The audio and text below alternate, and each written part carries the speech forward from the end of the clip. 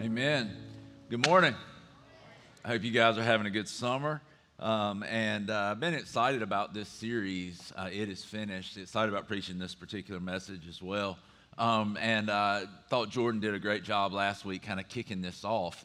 And just looking at, why would Jesus, in his last words, why would he say it is finished? And even what does that include? Like what's finished? What's completed?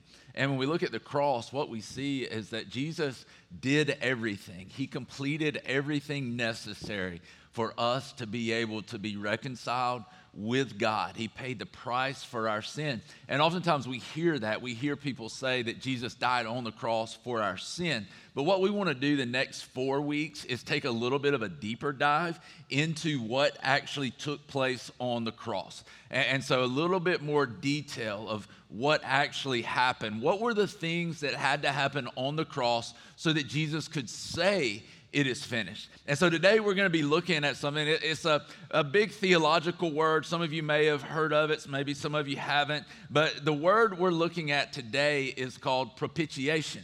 And what that means basically is it means an appeasing or a satisfaction or satisfying of someone's anger, of someone's wrath. And this is one of the things that happened with Jesus on the cross. And so we're going to be looking at this. We're going to look at this through the book of Romans. We're going to start in Romans chapter 1. So if you want to go ahead and turn there today, we're going to begin reading in Romans 1:18. And so thinking about this, thinking about it is finished, as we go through these next 4 weeks, we're going to see these different bits of imagery that are used to describe what happened on the cross. Today, as we think about appeasing God's anger or a God's anger or the God's anger, I want you to think about this in terms of a shrine. The Bible kind of looks at this as a shrine, as people coming and trying to appease the gods. But it's different for us. We don't come to try to appease God through our effort. What we see is it's through God's effort that the propitiation happens, that the satisfaction for his anger is done, that there is the appeasement of his anger, not through what we can do, but what through God does for us. And so let's start in Romans 1:18. We're going to read several scriptures here before we pray and jump into it. It says in Romans 1:18, the wrath of God is being revealed from heaven against all the godlessness and wickedness of people who suppress the truth by their wickedness. Since what may be known about God is plain to them, because God has made it plain to them. For since the creation of the world, God's invisible qualities, his eternal power and divine nature have been clearly seen, because being understood from what has been made, so that people are without excuse. He's telling them, listen, the truth that he exists, the truth of who he is being suppressed by the wickedness of man. Look over in chapter 2, verse 5. It says, but because of your stubbornness and your unrepentant heart, you are storing up wrath against yourself for the day of God's wrath, when his righteous judgment will be revealed. God will repay each person according to what they have done. To those who by persistence in doing good seek glory, honor, and immortality, he will give eternal life. But for those who are self-seeking and who reject the truth and follow evil, there will be wrath and anger. There will be trouble and distress for every human being who does evil, first for the Jew, then for the Gentile. But glory, honor, and peace for everyone who does good, first for the Jew, then for the Gentile. For God does not show favoritism. And Paul lays this out. He tells us that the wrath is coming because of the wickedness of man. He says those who do good will be rewarded with eternal life. Those who do evil won't. But then he's setting all this up to get to Romans 3:23, where he says that all have sinned and fallen short of the glory of God. Later in Romans, he makes the statement that no one is righteous, no, not one. No one is good, not even one. And so as he's saying these things, he's really setting them up for them to be able to realize that apart from Christ, we have no hope. Now we come to Romans 3, verse 24. And it tells us this, and all are justified freely by his grace. To be justified, it's not just to say that you've been forgiven or pardoned. It's not just to say that you did wrong, but I'm going to let you off the hook. To be justified is to be made as though the sin, the mistake, the error, the wrong never happened.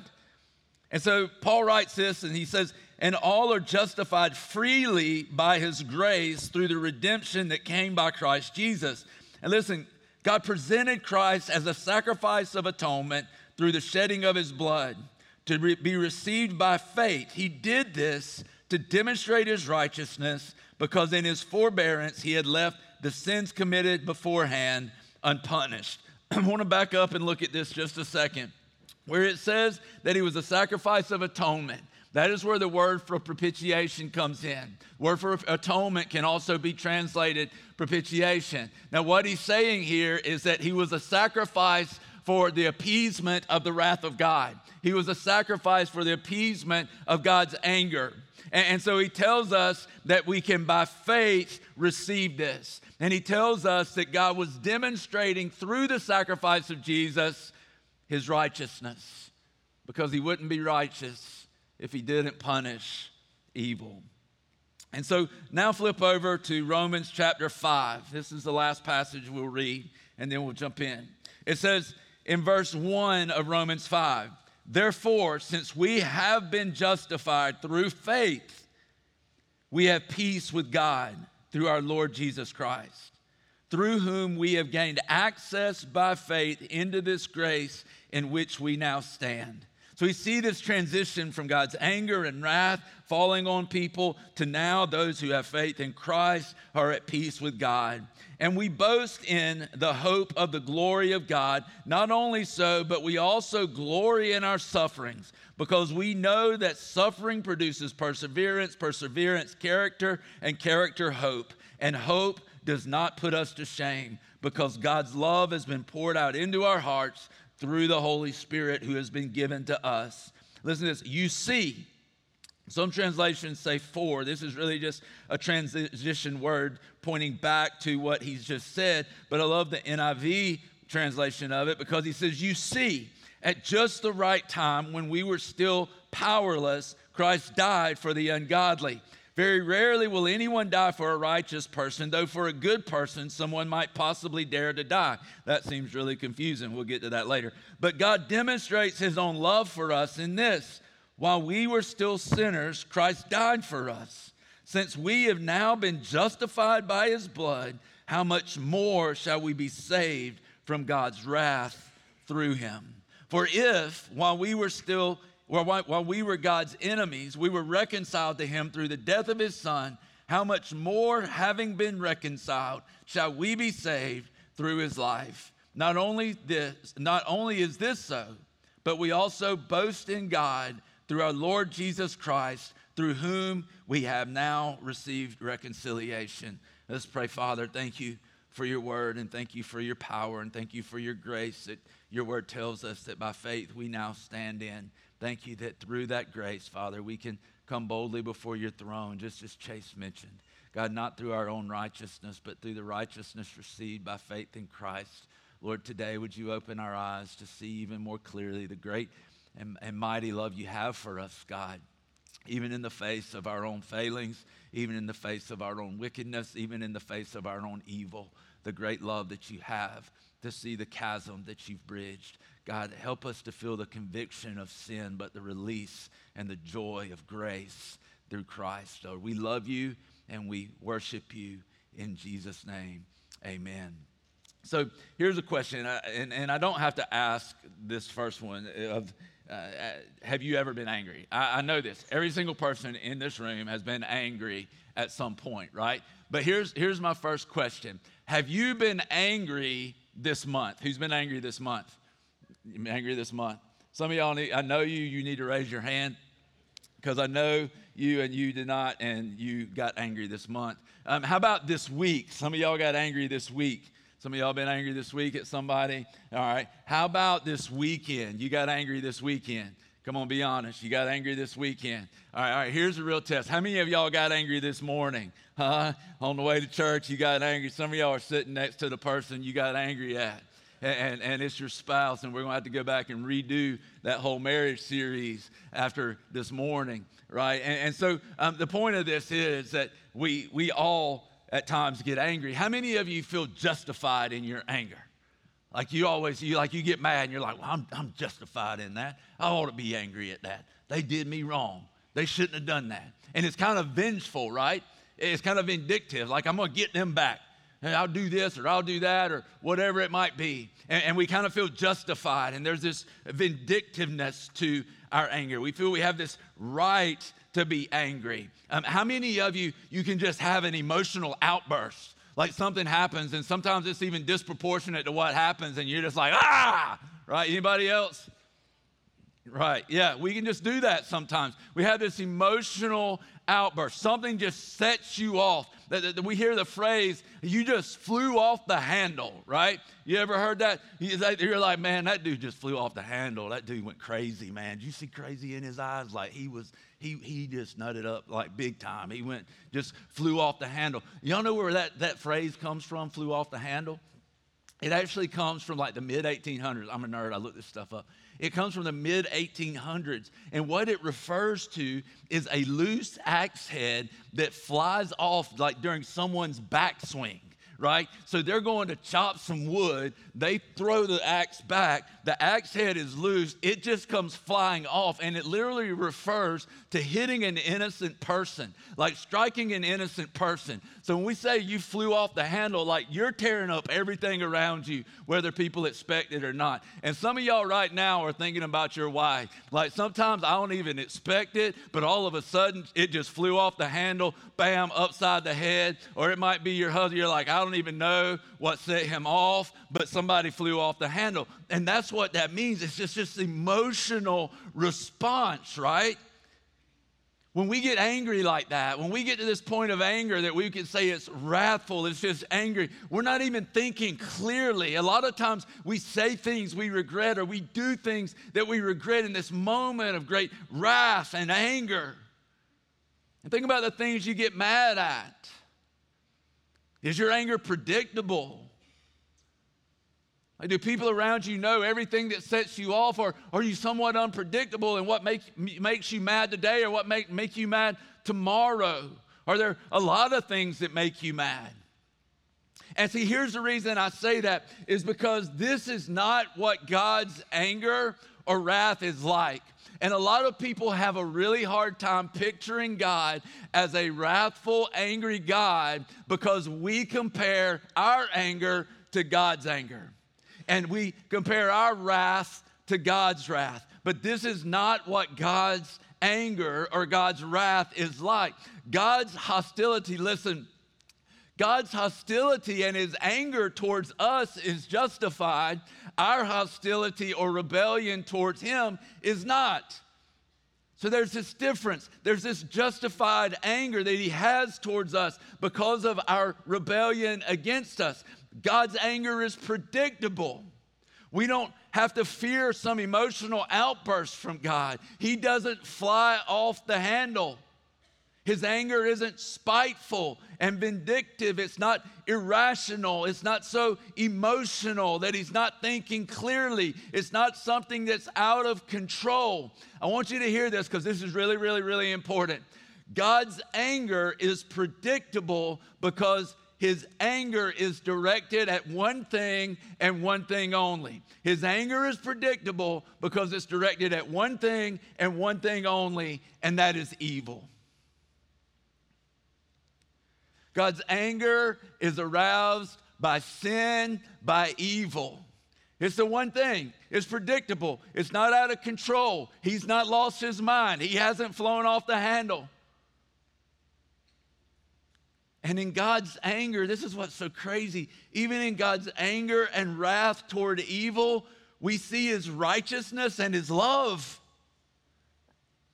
We see his righteousness and love. See, God wouldn't be right. He wouldn't be just. He wouldn't be the God, the good God that he is, the faithful God that he is, the God that we can trust the way we can trust. He wouldn't be right if he ignored and left evil unpunished. He just would damage his character and the person that he is. But it wouldn't be loving for the Creator just to turn his back on his creation.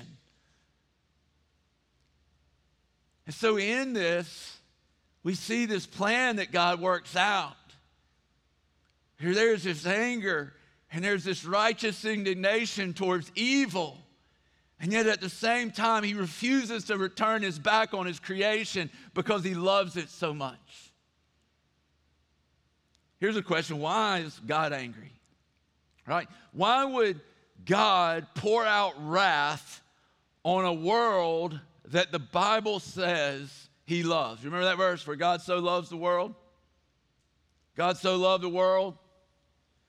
Why would he be so angry? Why would he pour out wrath on a world? Why would there be this day of judgment that is coming when his wrath would be poured out on evil, on those who have done evil? Kind of another example from marriage, right? Like, why are they mad? Anybody ever experienced that? You just kind of get that look. You know what I mean?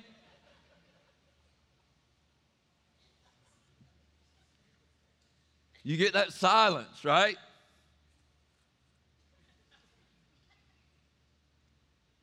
And you just don't even know. And so finally you just get to this point where you're like, you all right? I'm fine. You sure? No, I'm upset. Well, what are you upset about? You know what you did. I honestly don't know, right? I honestly don't know. And so finally you just have to get to this point where you say, I'm sorry for that. I'm sorry for that. And so we're kind of like, what brought on the anger? We don't know. But the Bible is clear that God's anger is towards evil. And the Bible is clear about what we have done. We have sinned against God. We have rebelled against God. We have fallen short of God's standard. Here's the uncomfortable thing about this. For us, it doesn't always seem like a big deal. Like, okay, so I messed up. Okay, so I sinned. But the reason that this is hard for us to understand is because we compare good and evil to our experience, not to a holy God. Does that make sense? So we compare what's good and evil to our experience in the world, not to a holy God. To be holy means to be other. See, he is so much higher. He is so much better. He is so much more perfect, righteous, just, all of these things, loving. There's so much of this more so than us that we can't even begin to wrap our mind around it. And so when we look around and we see evil and we see good and we see ourselves so many times, we can look at that and go, well, I mean, it's not so bad. But we're comparing good and evil to our experience, not to God's holiness. And see, we live in a time where it would be very easy for us to look around at good and what we think is evil and what we think is good and go, well, at least I'm not that. I mean, we look around at the wickedness of man. It's never been more clear, right? It's never been more clear. One of the greatest tragedies, you look at the world around us, one of the greatest tragedies of our day is that we're the most connected people in history and at the same time the most lonely. One of the greatest misfortunes today is that the world has never sought in so many different ways and with such passion and such determination to find unity. But the world has never, as a whole, I don't believe, ever been more divided. One of the most hypocritical statements made today is that people want to be inclusive, but millions and millions feel left out. And inclusion only includes you if you agree with what they want to be included with. One of the greatest afflictions that plagues humanity is that we have more knowledge about things than any other time in history, yet we know so little about ourselves. We are the least self-aware people in the history of the world. Gotta be. One of the greatest fabrications that exists both in the church and in the world is that we want people to feel accepted. But people all around us feel the pain of rejection. If you don't look like us, think like us, if you aren't exactly like us, if you're a little different than us, then stay out of our circle.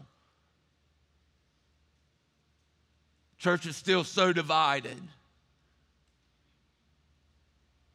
And we're supposed to be a place not just for people to show up, not people just a place to come to, not just a place to go to. We're supposed to be a place to belong. And yet we reject people who are a little bit different than us. We live in a time of unparalleled deception. There's deception everywhere. And the thing about deception is it will chip away at you and chip away at you and chip away at you like a tide slowly moving you down the beach until one day you wake up and where your feet used to be planted here, now all of a sudden they are planted here. And we live in this time of massive deception. We live in a time that proves you can have great knowledge and have zero wisdom.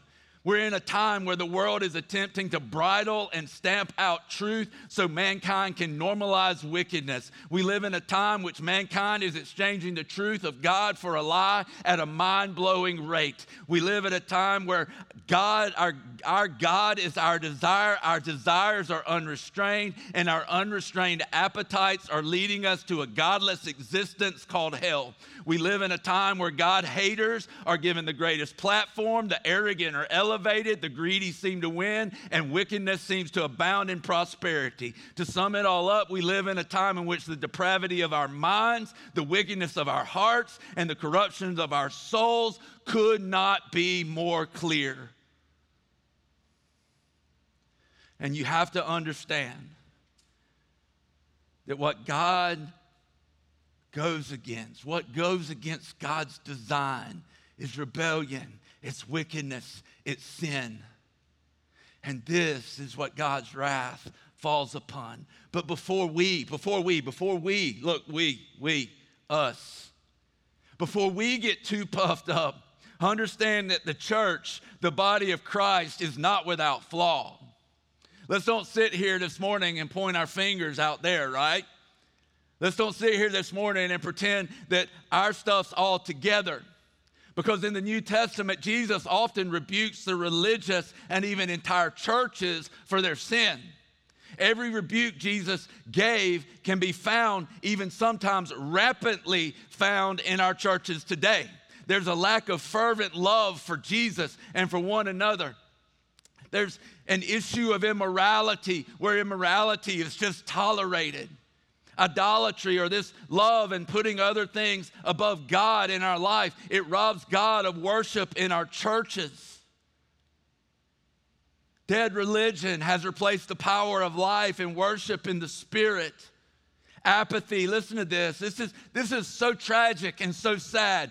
Apathy and indifference is destroying the most powerful, world-changing, potential-laden community of people called the church, making it impotent, weak, vulnerable, anemic, and leaving it aimlessly wandering through the world, not making a difference. Churches are full of people whose judgmental attitudes shut the door of the kingdom in their faces. Many have cleaned up the outside of their life, but have never experienced the cleansing work of the Holy Spirit on the inside. It's all just been a game. People sit in chairs and pews week after week portraying the life of Christ, while all the while they're dead on the inside. The church is full of greed, envy, lust, sexual immorality, hate, bitterness, deceit, strife, division, slanderers, gossips, arrogant people, cold religious people, people without mercy, people without love, and people without an understanding of their purpose and the church's purpose. And if we look at this, church people, understand this. The wrath of God should fall on us too. You and I are just as deserving as God's wrath as people who are outside these walls. God's hostility toward us is justified. It is legitimate. He has a right to be angry. Our rebellion and our hostility against him isn't. But even, listen, laying out all of this, that's basically Romans 1 and 2 and part of 3 is all of this sin, all of this indifference towards God, turning away from the Creator to the creation, all of these things. It basically is Romans 1, 2 and part of 3. When we look at this, though, I want you to understand that those things aren't the greatest issues. I'm going to give you the two greatest issues. These are symptoms of what the greatest issues are. Here's the first issue. Here's one of the first greatest issue is this, that we have no comprehension of the depth of our depravity in comparison to the holy God. We have no comprehension of how truthfully sinful, evil we are in comparison to the holy God. Because we compare good and evil to our experience, not to God's holiness. So we shrug off our wickedness with rationalization. We dismiss our apathy with occasional religious activities by going to church or Bible study or maybe reading my Bible or doing all of these things to try to appease him and please him. And then we freely give our worship to the creation that we are so grappling for and straining for and trying to get more of, rather than trying to strive for and strain for a closer relationship with the Creator. The first major issue is that we have no comprehension of the good and evil, the evil that resides in us. No comprehension of the depth of the depravity in comparison to a holy God. So that was fun. But here's the second one, guys. We have no comprehension. This is number 2. We have no comprehension of the depths of God's love for us in comparison to the greatest love we've ever experienced. See, just as we look at good and evil and base what's good or what's evil or how good or evil we are on our experiences, we also base our understanding of God's love on our experiences. And none of us have ever experienced the love of God purely, perfectly, anything like that in our relationships in the world. Nothing that is so perfect and so unconditional and so great and so mind-blowing, so amazing. None of us have experienced that in our earthly relationships. And so one of the greatest issues for us and for the world, it's not just we don't understand our depravity. It's this: we have no comprehension of the depth of God's love for us in comparison to the greatest love we've ever experienced. We can't fathom it. Just look at it this way. Who initiated the propitiation of God's anger? Who initiated the satisfaction of his anger towards evil? Who initiated the appeasement of his wrath? Who initiated it? It wasn't us. It wasn't you. It wasn't me. It was God. We love God because he first loved us. It was God's plan all along to send his son because he loved the world so much. Our love for God didn't precede God's love for us.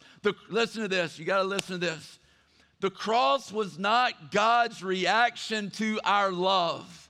God's love was the catalyst for the cross.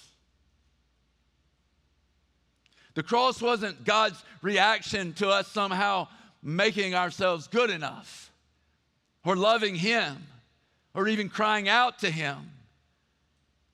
God's love was the catalyst for the cross.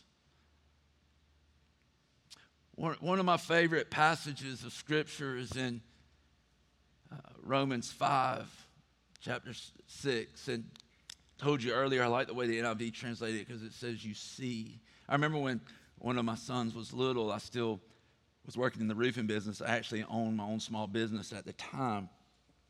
And I had a guy who was actually a friend of mine. Then his name was Jose. And we were at a ball game one day, and they played the Star Spangled Banner. And my son looked at me, and he said, "Dad, why do we always sing about Jose?" I'm like, "Son, what are you talking about?" He's like, "Every time we go like to a ball game or something, we sing this song about Jose." I said, "Son, what do you mean?" He said, "Jose, can you see?" I was like, "No, son, no. It's, oh, say, can you see?" Right? And I look at this passage and it says, the reason I love it is because he says, you see. My question to you today, though, is do you see what God has done? Do you see, verse 6, that just at the right time, there was this point, this climactic point in history that God had planned before the foundations of the earth were ever laid. And it was this right, perfect time for Jesus to come into the world and for Jesus to live a perfect life and for Jesus to go to the cross. It was this right, perfect time. And it says that it was during a time when we were still powerless. In other words, we had no hope. Humanity was without hope. But at the perfect time, Christ died for the ungodly. This next verse used to puzzle me a little bit. It says, very rarely will anyone die for a righteous person, though for a good person someone might possibly dare to die. That seems kind of backwards, doesn't it? Like certainly if someone's righteous, someone would be willing to die for them, more so than maybe somebody that's just kind of good. But what I began to understand in that is when it's talking about a righteous person, it's more of a Pharisaical, religious, cold, kind of clinical type of religion. Someone who might be one who gives a judgmental glare at someone who's not as righteous as them. He's saying these people are kind of despised, so nobody probably would die for them. But for a good person, someone might dare to die. I mean, this person's done a lot of good stuff. They've helped a lot of people. I'd take a bullet for that person. But then it goes on, and this is what's crazy, and this is the beautiful contrast that's made in this, because in verse 8, he goes on to say, but God demonstrates his own love for us in this, while we were still sinners, Christ died for us. How incredible is that? He says, look, people wouldn't die for the righteous. Somebody might die for the good. But I love so deeply and so great. I love in such a great magnitude that I died for the ungodly, even while you were still sinners. The Bible says that even while we were enemies of God, he still died for us. Even though we were deserving of God's wrath, even though we were deserving of the anger, even though our life and our sin is so evil compared to a holy God, he says, I still died for the ungodly. And it was my plan from way back before you were ever even thought of. He said, I'd thought about you a long time ago, and before the foundations of the earth were laid, this is the plan, that Jesus, at just the right time, would come into the world to powerless people, to die for the ungodly, to do what no one else would do, to save sinners. And he says, since now we've been justified by his blood, how much more will we be saved from God's wrath through him? For if, while we were God's enemies, we were reconciled to him through the death of his son, how much more, having been reconciled, shall we be saved through his life? See, there's our hope. There's our hope. And I would ask you, can you see it? Even if you just look at verses 1 through 11 in Romans 5, take out the rest of the Bible. Can you see the love in his plan to reconcile his creation? Can you see the love that he executed as he executed his plan flawlessly and faithfully throughout history? Can you see his love as at just the right time, Jesus Christ died for the ungodly? Can you see his love that moved in power to save us when we were powerless to save ourselves? Can you see the demonstration of his love for us before we ever cleaned ourselves up, put on a suit, sang a hymn, sang a worship song, ate a communion cracker, or cracked open a Bible? That he died for us before we did any of those things. Can you see how wide and long and high and deep the love of God really is? Can you see how wide the gap is that existed between God and man because of our wickedness, and how great the love of Jesus is that bridged that gap by giving his own life?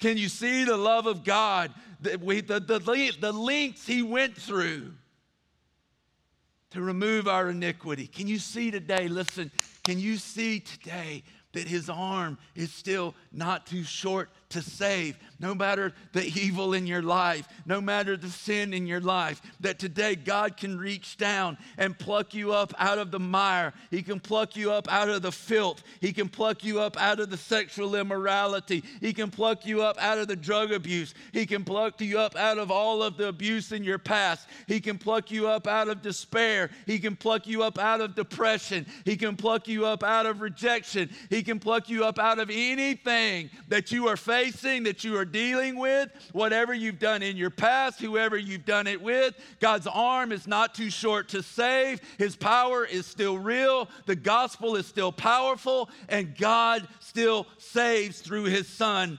Jesus.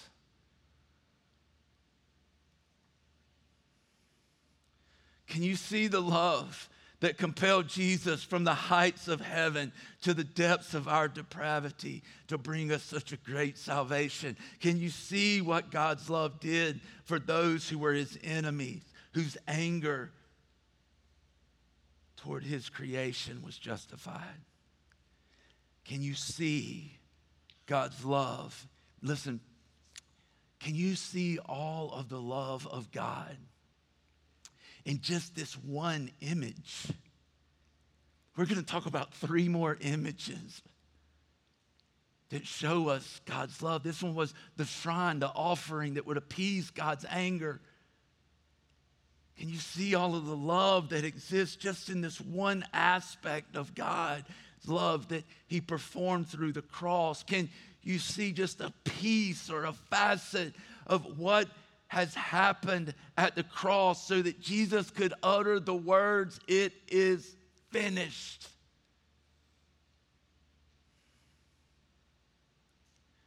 The answer to this question is obvious. How was the anger of God appeased and satisfied? When you look at this picture behind me, this is something you would see in some kind of shrine, maybe a Hindu temple. I went to a Hindu temple in Minneapolis one time, and as we walked into this temple area where people were worshiping and they were bringing plates of food and fruit and flowers and different things like what you see here in this picture. And they were offering them to all these different gods. And this room was probably at least as big as this room. And there were different gods and shrines set up all around. And these people were coming and bowing down and laying food at the feet of these idol statues. And they were laying these things down and they were hoping to appease the gods. They were hoping to find approval. They were hoping to find favor. And they were doing their best to do this. We watched as they carried 2 of these shrines on their shoulders. The men were dancing back and forth, and people were trying to throw these wreaths, these leis over the necks of the gods. And this was supposed to be a marriage of the gods to bring favor to the people. And we look at this, and in every religion in the world, it is the effort of the human that is done to try and appease the anger of God. The problem with that is it can never be appeased. What's dirty can't make something clean. So God sent what's clean into the world to take our dirt so that we could become clean. In other words, the one who had no sin became sin so that we could become the righteousness of God.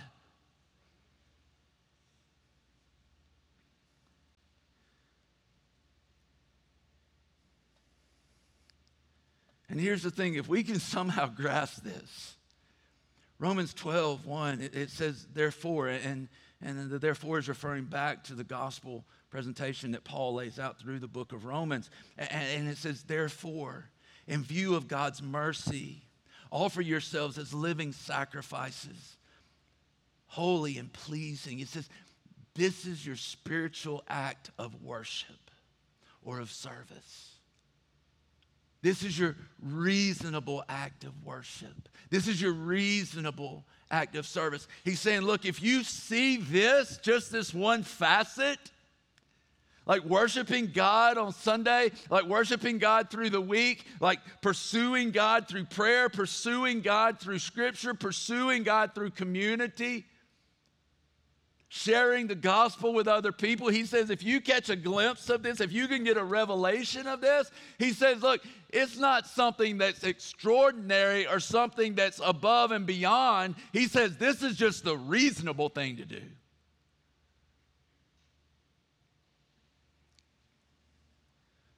You see the love that God has. What's our response to this? What's our response to Jesus' sacrifice? What's our response to Jesus as he went to the cross and our sin was laid upon him, our evil was laid upon him, and God's wrath fell upon him for our sin, that our sin upon him caused God's wrath to fall on him? What's our response to the fact that at the cross we see the greatest wrath and anger of God, and yet the greatest demonstration of God's love for us? What is our response to this? For believers, it should be this. It should be repentance. It should be a turning from our sin, our wickedness, our evil back to God. It shouldn't be a one-time thing. It shouldn't be just an altar call on a Sunday. It should be a life of repentance, that when we realize we're drifting away from God, that we have turned our back to God, that we realize that we can come boldly before his throne of grace, that we realize those sins have been paid for, and I can turn and I can come back to my Father. It should be a life of repentance. It should be a life of worship.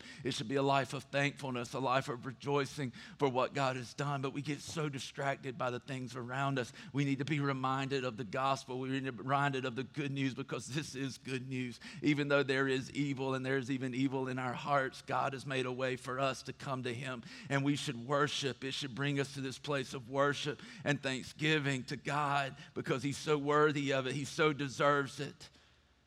That should be the response of believers. For unbelievers, it's also repentance, but it's repentance from the sin and evil in your life for the first time, and it's turning from this old dead way of living to this newness of life that God gives through faith in Jesus. When we say yes to his offer, what happens is God gives us himself. He gives us his spirit. We say, I'm going to follow you, God. He gives us his spirit, and the Bible says he gives us a new heart, a heart that's not bent towards evil and wickedness and hostility towards God, but a heart that now desires God, wants to live for God, a heart that wants to be in his presence, a heart that wants to be pleasing for him. But I'm being pleasing for him, not because I'm trying to earn salvation, but because salvation has been given to me through Christ. For believers, it should bring worship. For unbelievers, repentance and salvation. We realize what God has truly done for us. This is just one facet, guys. One part of what had to happen on the cross in order for us to be made right with God. And I don't know about you, but I need the hope that comes from this. I need the peace that can come from this. The peace of God, knowing that we have peace with God. The hope that comes even through suffering as we see the faithfulness of God. I need to be reminded of that. And I believe you do too. And this is what I want to ask right now. I'm going to pray.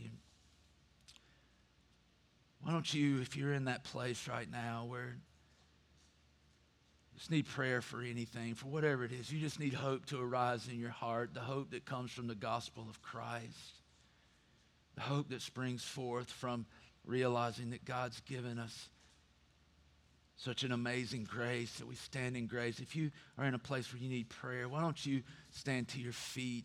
I would ask you pray for me, I'll pray for you. Why don't you right now, why don't you stand and let's together, let's declare our need for God. We sang a song earlier. Lord, I need you. I need you, Jesus. I need you, Jesus. I pray that that would be the cry of our heart today. Father, I thank you this morning for the power of your word, the power of your Spirit. I thank you right now that you would move in the hearts of your people through the power of your Holy Spirit. I want to ask you, if you do want prayer, would you come down maybe to this area to my right? It would be your left, and my right, your left. If you want to come and pray for specifically, that's available for you. God, I thank you right now, Lord. Would you move in our hearts? We need you. Lord, we need you. God, we need you. Jesus, we need you right now. Would you move? Would you raise up hope inside of us, hope within us right now, God? Would you fill us again with the power of your Spirit, God? Would you give us, Lord, your hope and your peace? As we turn our hearts, we turn our lives to you. Father, I thank you for it. I thank you for the love you give. Father, if there's anyone today who doesn't know you, I pray that you've moved in their hearts in such a way that they would say yes to you as their Savior and yes to you as their Lord, that they would turn from their sin and turn to the life-giving God. Today, if you realize that you've been living life without God, life without Christ, I'm just going to ask you to do this. I'm going to ask you that when the service is over, that you go straight out the back and go to the Next Steps table, and you just tell someone back there that you've decided to follow Jesus.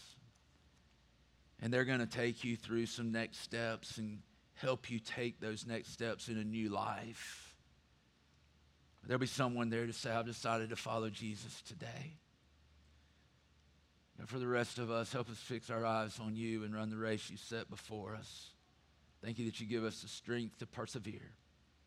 We love you and we worship you today in Jesus' name.